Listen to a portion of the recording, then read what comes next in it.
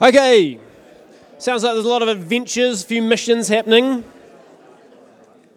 I want to just kind of fill you in on a couple of things that we've done as part of Missions Month. So just to kind of refresh your memory, rolling back at the start of the month, we kind of just tried to discern, really what God was sort of telling us and the call that He has on every Christian's life to kind of look beyond themselves and to share His grace and truth. And then we also participated in the International Day of Prayer and just kind of cast that horizon a little bit broader and looked at the challenges that many Christians face around the world, and particularly countries that we see on the news headlines and just kind of the tough stuff that they have to deal with. And I thought that was quite cool, just to be able to, extend our horizons a little bit. Last week we had the privilege of having Chris Ayres come and share with us, a guy from Pioneers New Zealand Missions Agency, and just kind of, again, talking about what they do and how they support various people around the world, but also what we can do too, in a little old Alexandra, to kind of see God's message and His mission go beyond. Well, this morning I am really excited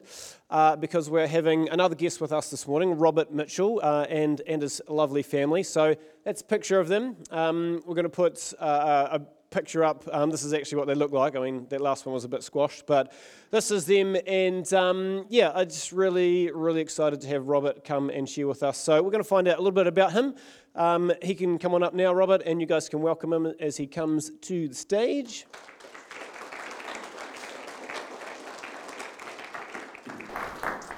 Right, come grab a seat here, Robert. You're plugged in and ready to rock.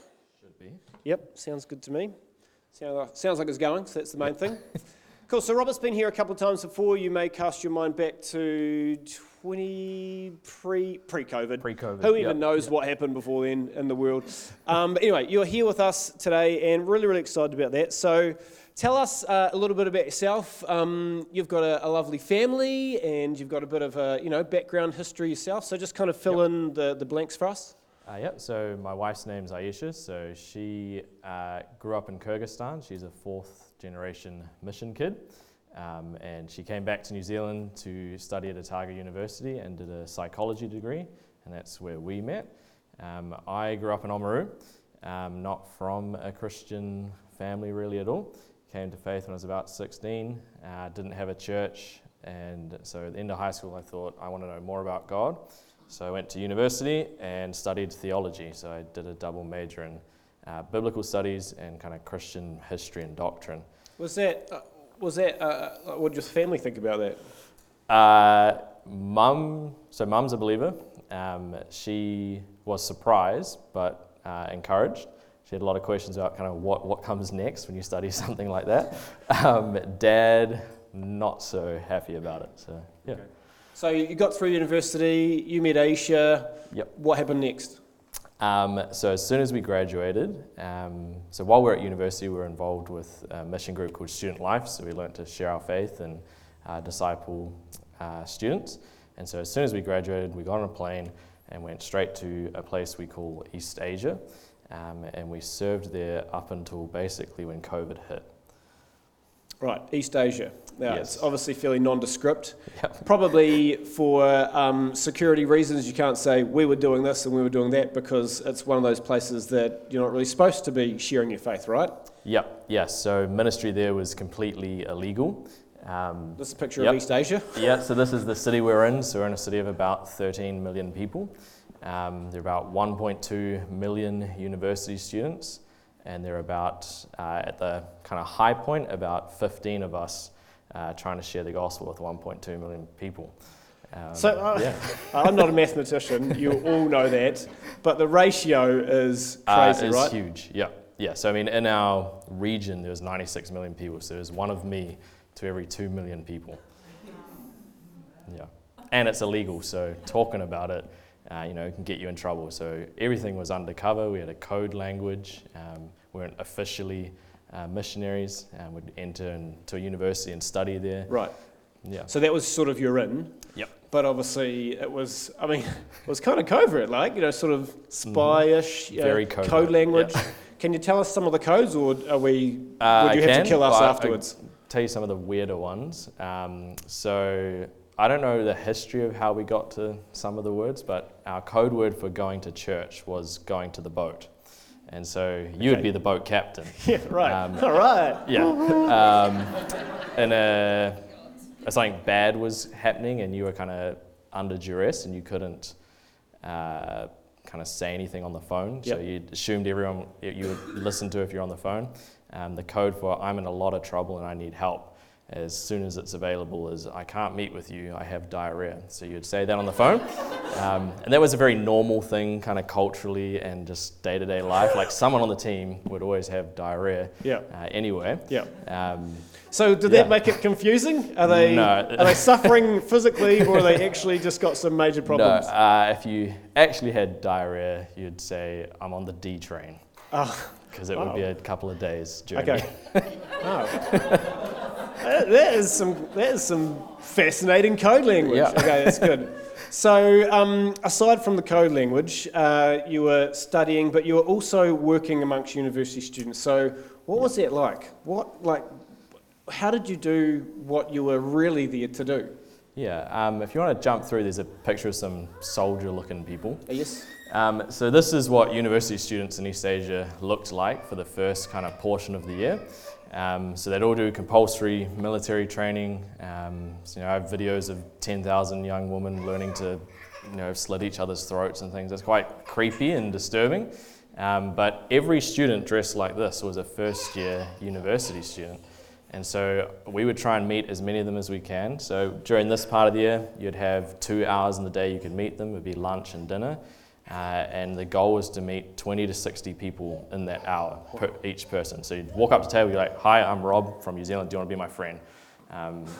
Try to do that in New Zealand, it probably, you won't get too far, but in a place like East Asia where you stand out, people really want to be your friend. So they'd be like, yes, I'd love to be your friend. You exchange numbers, and then that would start a relationship with them.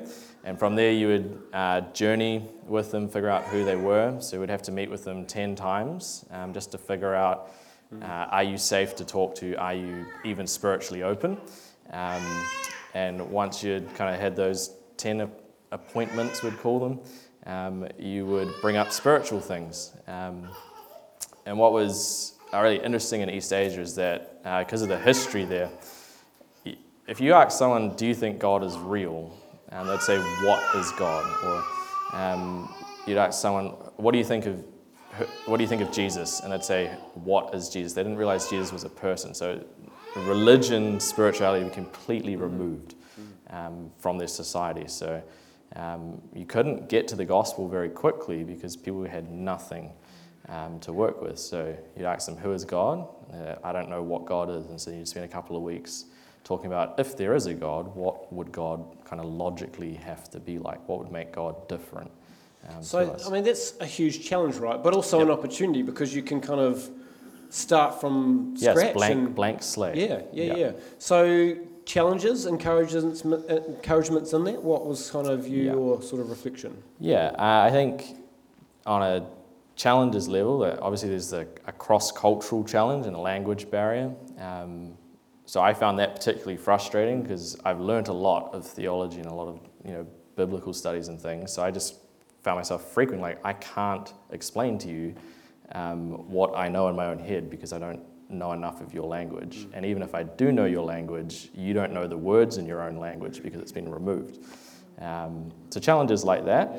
Other probably challenges, I think, just the experience of going cross-cultural, being in a very isolated place, living undercover. Persecution was a very real reality. So my secondary role when things are not going great is what we call a crisis manager. So I was the person that would take those phone calls of, hey, I have diarrhea, I can't meet with you. And then I'd have to respond and try and figure out what kind of level situation this person or group or the mission as a whole, what kind of level of scrutiny we're under, and from there figure out how to keep people alive, how to get them out of the country. So a lot of challenges. I think a lot of people romanticize mission in these parts of the world. It's not fun a lot of the time. A lot of the time it's very hard. So that's challenging side. Yeah, but was there some joys and was there some encouragements too? Yeah, some of the students we met, and stories we got to be a part of are just amazing. So this photo here, I think I've shared with some of you before, but the guy in the black shirt, so he was the son of a communist official, so there was no way we should have been meeting with him anyway. But he came to faith, from a very dark background, so he would light fires in his dormitory because he knew that he could get away with it. He is involved in some pretty bad things. He came to faith and learned to share his faith, and his code name was Max, but we ended up kind of referring to him in the men's ministry, we refer to him as Paul, because everyone he talked to would hear the gospel and most of them would come to faith. So wow. 12 of his family members came to faith within the first couple of months of him coming to faith. And so in this picture, he's sharing the gospel with another unreached people group, and they're a degree worse off. So some of you may have heard of the Uyghurs and the kind of concentration camps and things in East Asia. And so this is him. He had just kind of broken through a hole in a fence at a university in a region that he's not kind of legally supposed to be in. He's definitely not supposed to be on the campus. He doesn't speak their language, and he shared the gospel, and 2 of them have come to faith. Wow. And this is one of the most unreached people groups in the world. So to be a part of that kind of story is just really encouraging. It's mind-blowing, right? Yeah. And, you had a part in him, and he had a part in all those other people, so... Yeah. So super amazing, and then COVID came along, and this sort of global pandemic changed things for you guys in East Asia, brought you back to New Zealand. You've been in Dunedin, Otago University for 2 years? Yeah, I can't remember how long COVID's been going, but yeah, something like that. A couple of years. So now you're still working with university students, but I guess on kind of different levels. Yeah. So what does a typical day look like for you then? Yep. So we serve with the Otago mission team. So a typical day for me is I either meet with young believers, like in this photo, and we do kind of Bible studies and disciple them. So by discipleship, we kind of mean teach them to follow the Lord in every area of life. So a lot of the time that's deliberate, sitting down, what do the scriptures say? And then a lot of the other times it's actually just journeying with them side by side through life. So that would be one side of it, kind of the discipleship side. The other side is just evangelism. So I'd go out on campus and walk up to a complete stranger and try and start a spiritual conversation with the hope of getting to the gospel with them. Mm-hmm. And so I'd do that kind of every hour of the day. And I think for me, having served in East Asia, some of the skill set that's a little bit different for me that I could bring to the Otago team was just a lot of experience dealing with people who know nothing about God or have very skewed beliefs and things. So I personally end up running a lot of what we call Explore Bible studies. So I think the biggest group we ever had was 15. Normally it's 1, 2, or 3.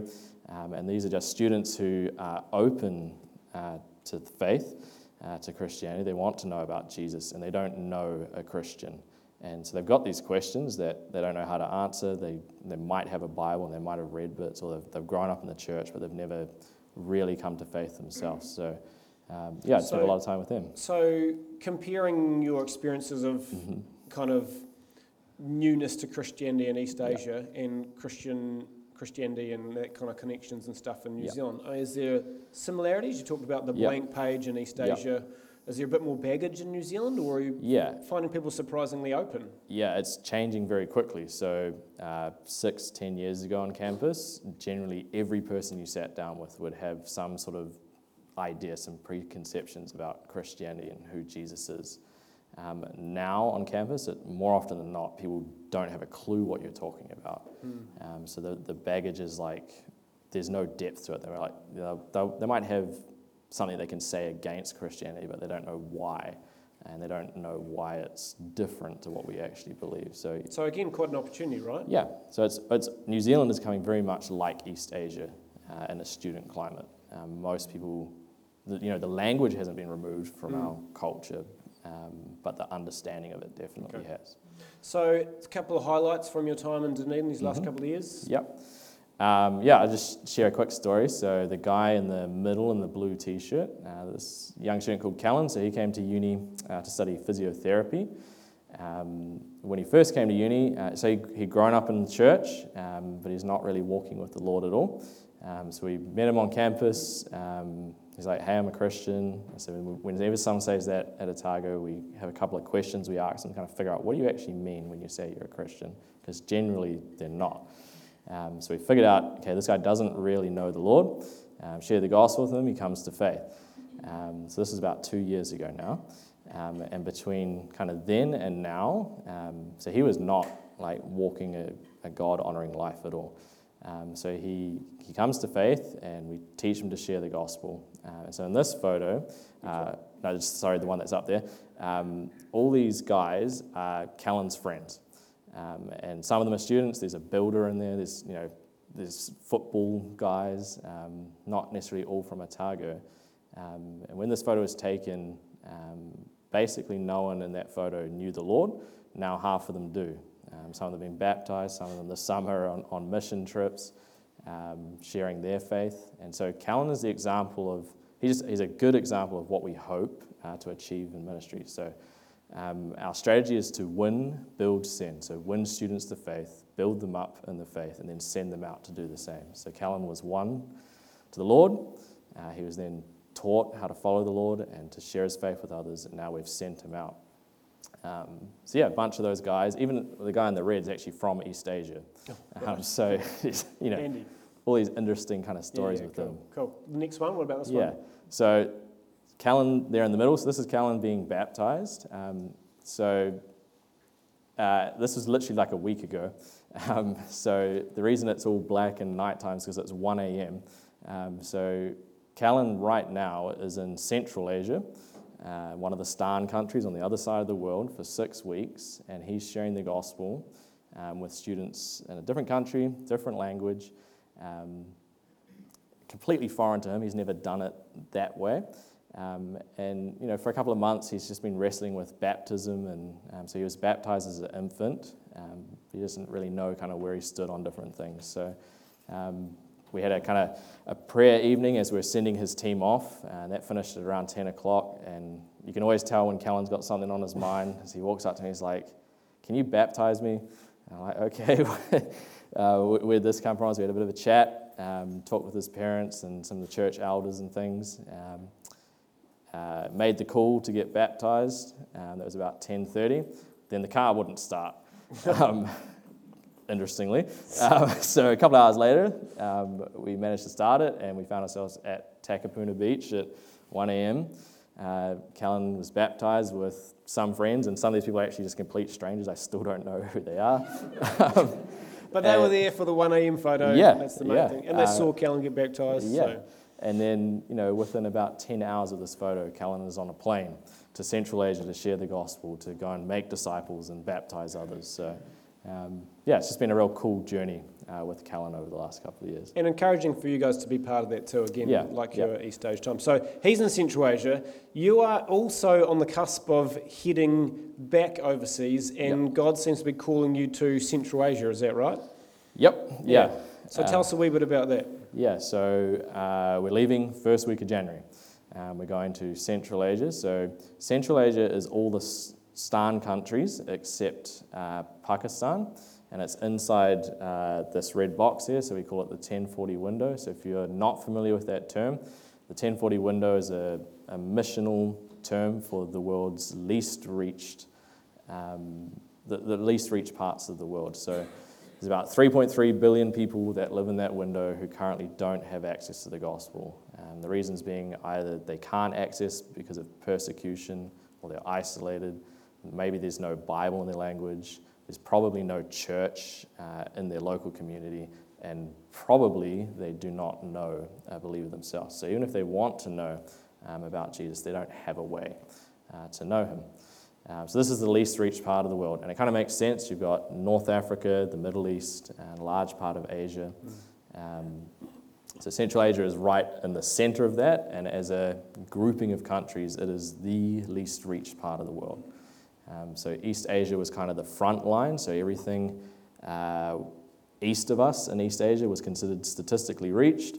Everything west of us was unreached. Central Asia is far, far west. So if you want to think of it in kind of military terms, we were on the front line when we were in East Asia. If we go to Central Asia, we're like Behind enemy lines. storming their keep. I don't know. Wow. It's deep. And Yeah. So, I mean, you guys are obviously excited about that. Yep. But yet apprehensive, or? Yep. Yeah, well, I mean, we have a lot of questions. So Central Asia, the part we're going to, has been closed for about 20 years. It's recently opened up. What do you mean by closed? Closed, so foreigners couldn't go there, unless you're maybe a diplomat working in an embassy. Really closed. So really closed. It is one of the largest unreached people groups remaining. It's an ex-Soviet state, and the dominant religion is Islam. There is no student ministry in the country.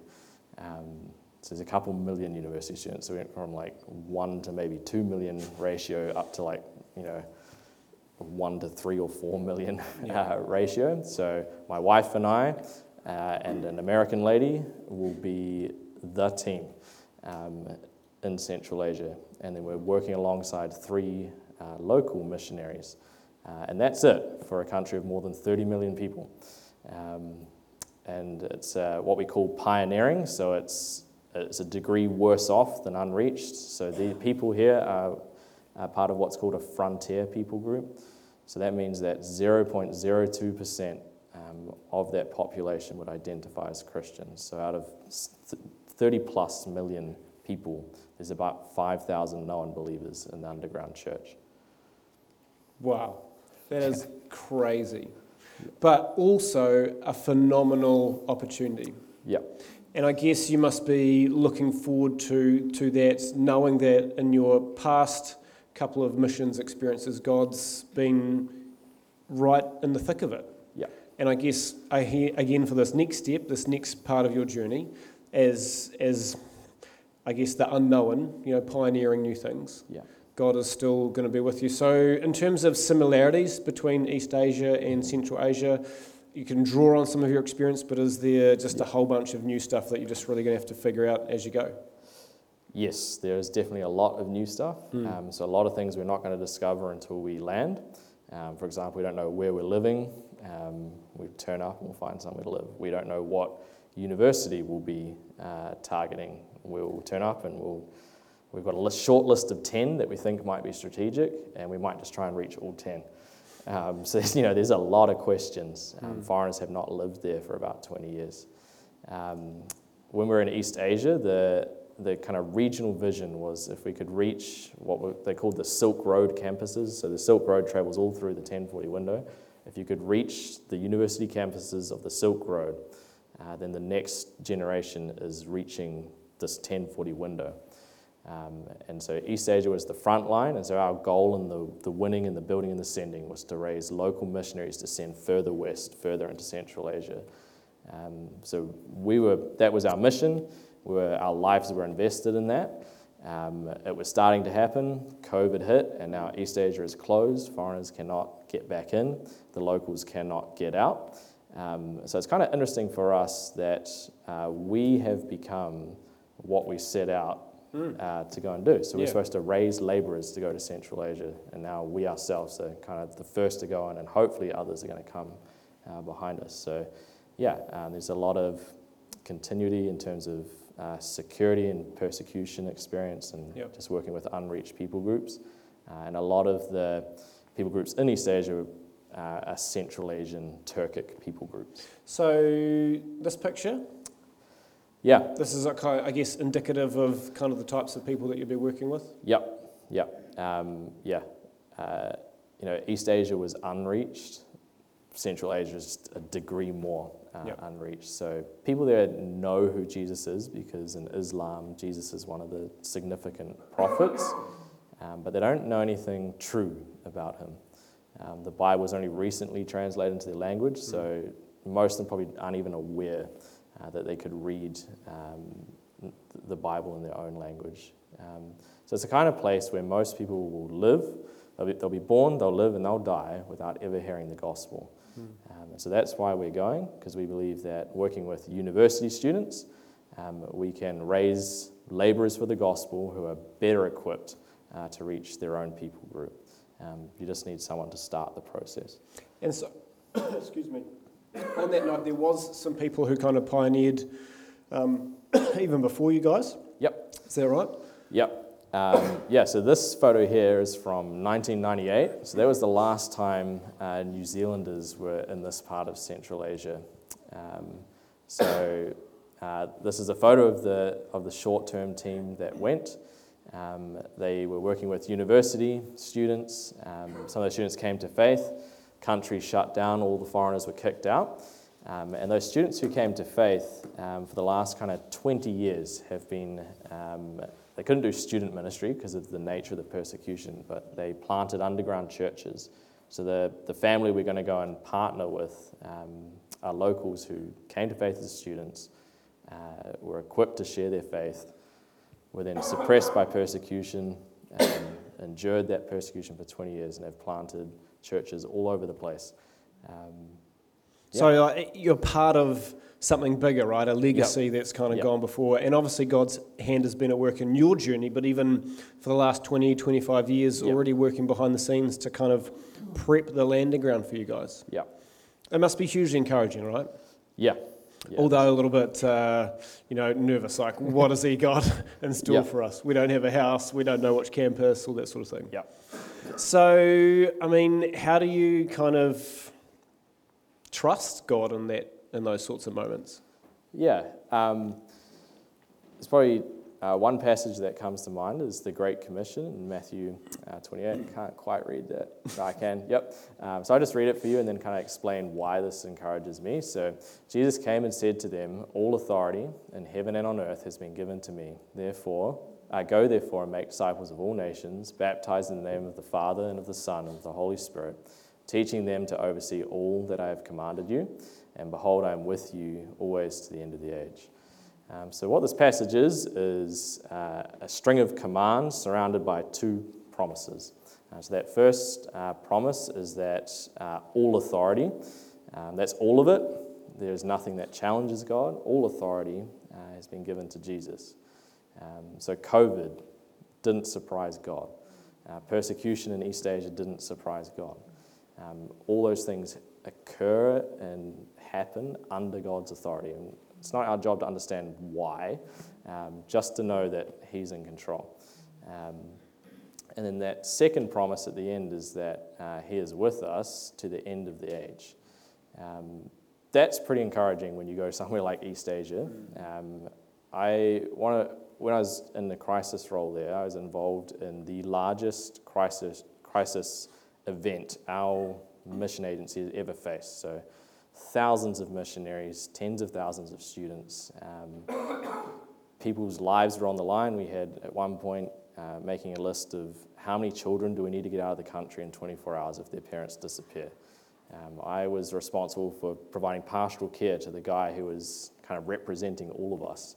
He would go into an interrogation with kind of Gestapo, KGB, government, police kind of guys each day, and I'd spend an hour on the phone with him trying to, I don't know how old I was then, 28-year-old, how do you encourage like a 50-year-old who's served in that kind of environment, who has literally just said goodbye to his family again and again and again, because he doesn't know if he's coming out of that cell.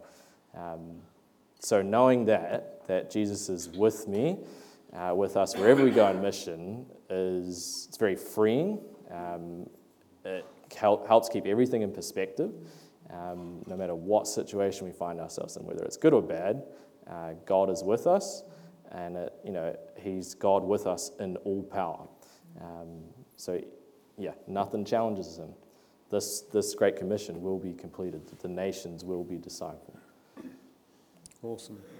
You've got another verse which is quite crucial too. Yep. On that note. Ugh. Yeah.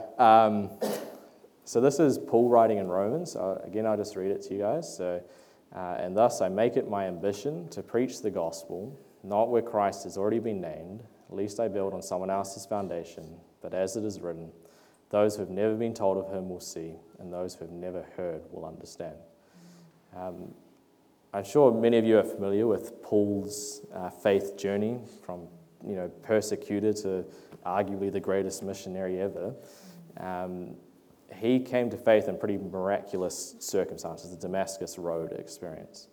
And in this passage, Paul is writing about kind of what drives him, his holy ambition. I just personally found it, when I first kind of studied this, found it very interesting that of all the things Paul could have pointed to, including, he could have said, hey, I had this crazy conversion story, like I was blinded, like miracles happen, God spoke to me, told me what I was going to do with my life. He could have said, that's why I go and do mission, but he doesn't. Instead, he points to the scriptures.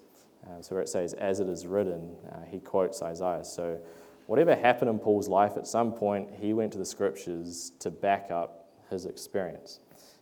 So for us, we don't have Damascus Road experiences all the time. In East Asia, definitely didn't. And so you couldn't point to your experience as the reason, your feelings as the reason why you should do mission, especially in that context. But you could look to the scriptures and you could read and you could understand that God has a plan. And that plan is throughout Scripture, and that's that people will know him and glorify him. So here's Paul writing about, he's recording for us a promise that's already recorded, that those who have never been told of him are going to see, and those who have never heard will understand. So, that's just a great encouragement to us. I was just thinking it must be hugely encouraging for you to know that in that 1040 window, where there's 3 billion people who haven't really got access to even knowing the real Jesus, that Paul and countless others who have gone before know that that's going to happen. Yeah. And you're playing a part in that, a significant part in that. Yeah. So, whilst there's huge challenges ahead, and difficulties and all those sorts of things, you must also be encouraged, I'm guessing you and Aisha and the kids, to be playing a part in God's grand plan, his big story of renewal and redemption. What encourages you the most in this? Yeah, it's such a massive question. I don't really know in some respects. I do know, I just can't communicate it. Take the Great Commission, we get to, because we go out and make disciples, we experience God with us in power always. That's our advantage as missionaries. And because of that, we experience what God wants for us, to know him and to make him known. So we become more like Christ through our mission. And that's just an honor and a privilege that can't really explain. And the things you experience, and you sit somewhere like East Asia and you read the Bible and you look out the window and it's happening in front of you. People are throwing their lives to idols, literally burning their real money because they think it's going to get them into heaven.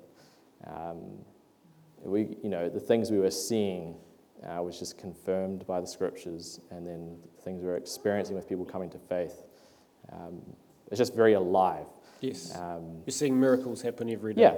Yeah. And you're more aware of that too, and that's kind of stirring and encouraging as well. Yeah. So what's one thing that you want all of us here to know about missions? Yeah. Again, there's so much I want to tell you guys about missions. I'd love for everyone to come and experience what we've experienced, because it's just so hard to articulate what we have experienced. But I think thinking about what is the point of mission to begin with is a great thing to always come back to. And I think missions exist because God isn't worshipped in places like East Asia and Central Asia. So we are created to glorify God. Currently, there are thousands of people groups, there's thousands of towns, villages, cities, where there are no praises rising to God. And so that is out of order with his plan for us, for the universe. So mission exists to bring glory to God. At our level, it's the best thing for us. Mission it's for our own good, and it's for the joy of all people everywhere. And we've all got a part to play, right? Yeah. So you guys are on the cusp of heading overseas. I think first week of January you're getting on the plane. In the coming weeks and obviously subsequently, how can we pray for you? Yep. We have lots of kind of logistical details to figure out. Probably the biggest one at the moment is visas. So our visa paperwork is submitted. We don't actually yet have visas. So it'd be great if those came through before we got on the plane. Otherwise, we have to fall to like a plan B option and camp out and move around a bit in Central Asia. But yeah, so you won't be staying at the airport, but you'll be... No. Yeah, we just have to move across borders every now and then. Right, okay. Yep. And in terms of partnering with your mission, how can we do that? Yeah. You can partner with us in prayer. So we send out a newsletter, and we really value prayer. You cannot do mission like this on the other side of the world with no support team. So there are hundreds of people around the world that pray for us. So if you'd like to join our prayer team, please come and talk to us afterwards, and we can kind of give you details for that. It also costs financially to put a family in a place like Central Asia. So we are full-time gospel labourers. We have financial needs, and if you want to know about that, please, again, come and talk to us. Yeah. Rob, it's been so awesome to have just a snapshot of what you've been up to the last few years and are on the edge of, and I guess, it's just mind-blowing, right? Like so different to here. So thanks for that. I'm going to invite Laurie. He's going to come and pray for you on behalf of our missions team and our church, and just really want you guys to go well in this next step of the journey. So yeah, Laurie, come on up. Sorry, can I ask a question? Sure. Whoa, do you want a question? Yeah, go for it. Okay. So when you go into these countries, is there any diplomatic support? So let's say... New Zealand's not that great at diplomatic support. So often we rely on what America could give us, and that often depends on who's in power. So yes and no. Just to give you a real quick example, during one of the crisis events that I was involved in, we had a family arrested without trial and imprisoned, and so we had kind of reached the end of our resources, but then connections in the mission world managed to get the White House on the phone, and so they came to bat and they won and got those missionaries out of that jail within a matter of hours. So sometimes yes, but most of the time no. Cool, good question. Laurie.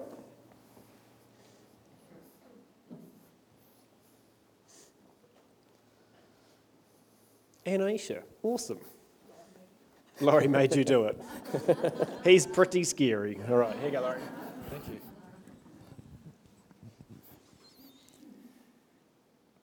Heavenly Father, we just do thank you. We thank you for your faithfulness, for your amazing love. You never forget us, and you are always there with us. Lord, we just pray as a congregation that you would surround Rob and Aisha and Isabella and Elliot with your protection and your blessing. And we pray, Lord, that you will use them mightily there in that 1040 window. We pray especially for your protection around them in a world that is, in this part of the world, is hostile to the gospel. But we know, Lord, it's as you have called them, that you will be with them and you will watch over them.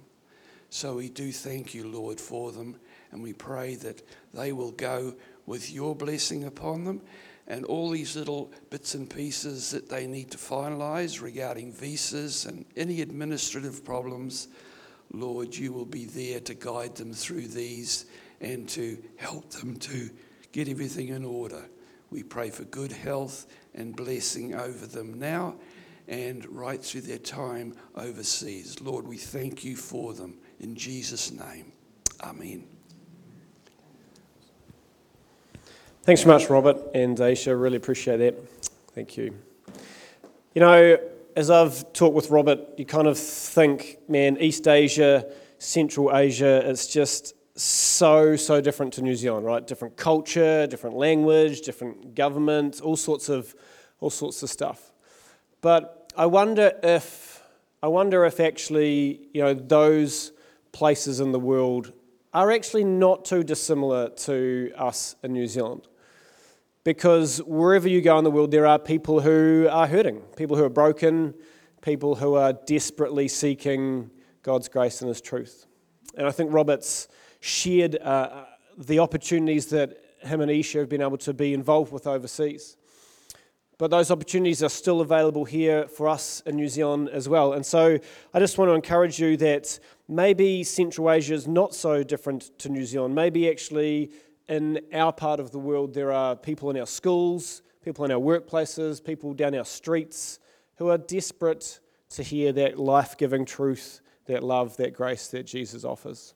So this week, wherever you end up, whether you end up in Central Asia, I don't know if you've got a holiday planned, or whether you're going to be kicking around here, I really encourage you to do this, to let your good deeds shine out for all to see, so that everyone will praise your Heavenly Father. Sound good? Awesome. Hey, well, thanks heaps for joining us this morning. We would love you to stick around for some refreshments, some tea, coffee, etc. We've got a prayer team over here in the corner if you'd like to dig a bit deeper on some things, or if you've just got some stuff happening that you want support with. Feel free to chat with Robert and Aisha. They'll be here for a wee while, and meet someone new. Have a great week, and God bless you heaps. Awesome, thanks.